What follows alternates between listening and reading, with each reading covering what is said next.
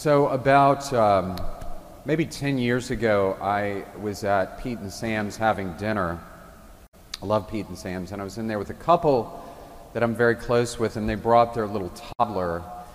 And as we were sitting there, if you've ever had dinner at Pete and Sam's, they usually bring over the bread and all these little butter pats, right? And so their toddler, as we were having dinner, just started opening all these butter pats and eating them.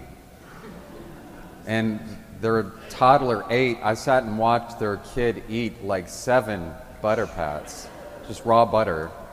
And so I turned to him and I said, I'm just curious, how much do you guys spend on diapers every week? And I was like, don't answer that, I don't want to know. But this kid was definitely onto something good. I mean, maybe you've heard me talk about butter. Julia Child used to say, look, you cannot mess it up with butter. If you add butter, it's not going to go wrong. And, you know, for each one of us, Americans, it's kind of funny because we refrigerate all of our eggs and we refrigerate all of our butter. But those of you that have grown up in farms, you know, you never do that when you grow up in a farm. Farmers never refrigerate their eggs and their butters. And by the way, eggs, did you know, they're not white. Okay, Americans bleach all their eggs. Get me going. It's a pet peeve. But if you get a chance, take some butter and let it sit at room temperature for about 3 months. Okay? And you will notice that the flavor in the butter completely changes. It's called aged butter. Go figure. And the flavor is much more pronounced. It's awesome. It's so good. If you make like shortbread cookies with aged butter. Awesome. It's the little things in life, right? So pardon the metaphor here, but maybe we can say our spiritual life is a little like aged butter, or maybe bourbon, whatever you want to call it. It just takes time to mature. It takes time to mature. And as we get older, for each one of us, part of maturing, or what we call conversion, in order to become good butter, is that we have the courage to look at hard things from our past. All right? We have the courage to look at hard things from our past. In 3 words, we need to slay our demons. And one of the ways that we slay whatever it is that we struggle with now, if it's worry, discouragement, shame, guilt, porn, whatever it is, okay? One of the ways that we slay whatever it is we're struggling with now is that we go back to where that started.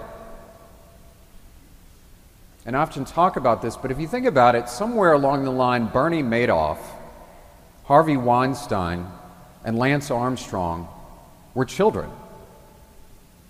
They were little boys at some point. But somewhere along the line, they made the decision to go off the rail.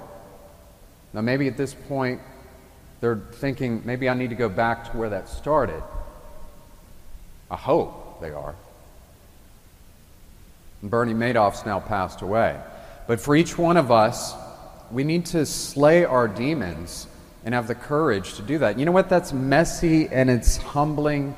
And when people finally get enough of struggling with the same thing day in and day out, they get to a point of exhaustion and you're like, by God, I got to deal with this. Because if I don't, the people around me got to deal with this. We've got to slay our demons, right? It's just like, I always call it the basketball effect.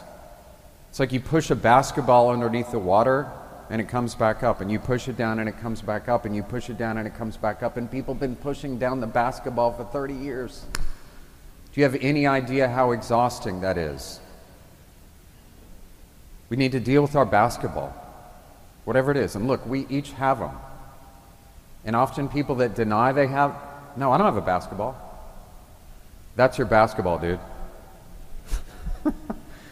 That's it. Maybe you need to have the humility to look hard. Do you have any idea how much happier you're going to be if you slay your demons? feel like you're walking on air. That's how God wants us to be. My peace I give to you, my peace I leave with you. Not as the world gives it to you. You know how I'm going to give it to you? I'm going to take your basketball away from you. But Satan wants you and me like a dog that chases its tail. And I'm guessing that some of us here know what that's like. For 20 years I've been struggling with this one thing, and it won't go away. You know, in 1953, Bill Wilson, who wrote the 12 Steps, started Alcoholics Anonymous. He finished the 12 Steps in 1953. He'd been working on it for a bit. So step 8 of the 12 Steps says this. It says this, and I'm quoting. It said, "We made a list of the people that we offended and wounded and decided to make amends with the people that we offended and wounded." There's a tall glass of humility. When was the last time you made a list of the people you've offended in life and wounded, and then went and asked for forgiveness? Don't answer that. For many of us, you know, life is humbling. It's messy, right? But God doesn't leave us there. He takes us along. You know, anybody, by show of hands, has anybody ever seen that movie Monuments Men? Anybody ever seen Indiana Jones? Okay, all right. So if you've ever seen Monuments Men with George Clooney and Indiana Jones with Harrison Ford, they both talk about how the Nazis used to steal artifacts, right, and art. And it's a true story. They did. The Nazis stole over 16,000 religious relics and art pieces. Thankfully, most of that has been recovered. One of the things that the Nazis stole, the spear that stabbed Jesus in the side. The spear that stabbed Jesus in the side. They stole that.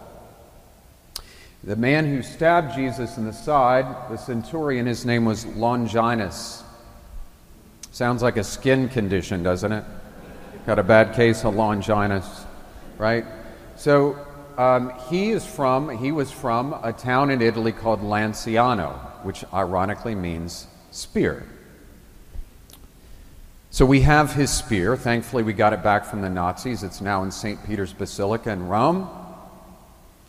But imagine that you have to live with the fact that you stabbed God in the side. I mean, can you imagine the shame of knowing that you stabbed the Lord?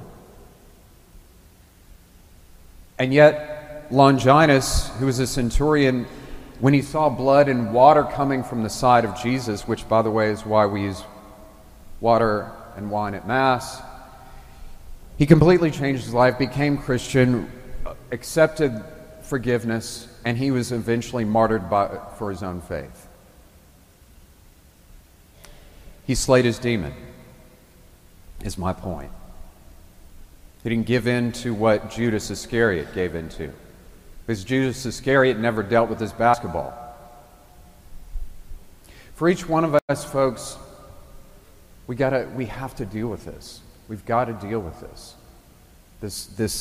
If there's something you need to slay, do it. Do it. Do you know, just a little factoid, do you know that right now the earth is turning 1,000 miles an hour? Did you know that? Thankfully, we cannot feel it. The earth is turning 1,000 miles an hour right now. Why am I telling you this? Because none of us are getting any younger. Time is marching on. So don't kick that can down the road. The earth keeps turning. I keep getting older. Do it. Other little factoid I want to share with you. Did you know that the human brain weighs about 3 pounds? It's about 2.65 pounds. And every human being alive has a brain, maybe with the exception of some of the people in Washington, D.C. But all of us have a brain, okay? And right in the middle of our brain, right in the middle, is what's called the limbic system. Anybody ever heard of the limbic system of the brain? Okay. So in the limbic system of the brain, whenever you and I do something that gives us excitement, it releases this drug called dopamine from the limbic system. And the brain remembers the behavior that gave us the dopamine, and it remembers the high from the dopamine, usually from alcohol, drugs, sex, gambling, whatever. It's tattooed on the brain. This is why we say that addiction is a brain disease, right? Because we remember. And this is why it's so hard. 70% of addicts, 70% relapse. All right? It takes a long time to change that brain chemistry, but we can do it.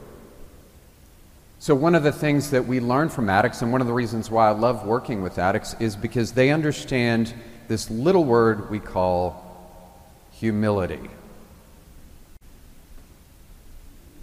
Humility. They understand that we have to slay this demon by changing my thinking and changing my behavior. And I respect that boy. Because they understand I've been chasing my tail now for a long time, and I've ruined a lot of people's lives, and I'm not going to do that anymore. I'm going to slay my demon. And they do, and they're like, at peace. What is it that you need to slay? Not who. Okay? What do you need to slay? You're going to be happier if you do. I'll close with this. You know, one of my heroes is somebody that a lot of people would not recognize as a hero. Chef Anthony Bourdain. I love Chef Anthony Bourdain. You ever seen Parts Unknown? I love Anthony Bourdain. So if you know anything about Anthony Bourdain, he struggled a lot with, he had a former heroin addict, alcoholic, had a rough life, man. Made a lot of bad decisions in his own words. So they found his body, as many of you know, in 2018 in a hotel room in France. He took his own life.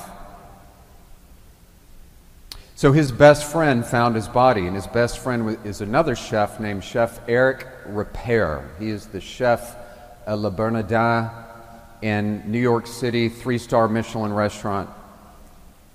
And Eric Ripert himself had an absolutely difficult childhood, both of them. So he walks in and he finds his friend, and you can imagine it deeply, deeply wounded him.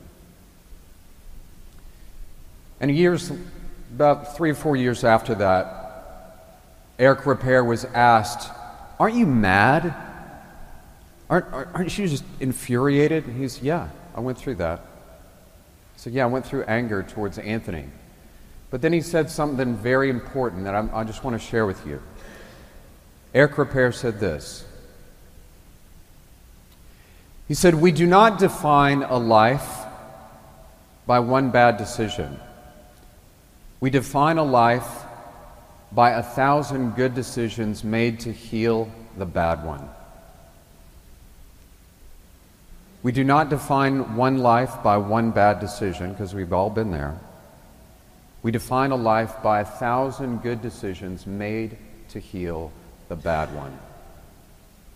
That's what we call slaying our demons. And Anthony Bourdain had his share of demons, trust me. But what I respect about that man is he was open. It's all right there. He was an authentic human being, and that's why people loved him. They gravitated to this guy. And you know what happens, folks, when you slay your demons, we finally deal with it by God. You become authentic and real. And I can promise you, and I'll shut up with this, when you become an authentic human being, more so, people will come out of the wallpaper to be around you. They will follow that kind of leader.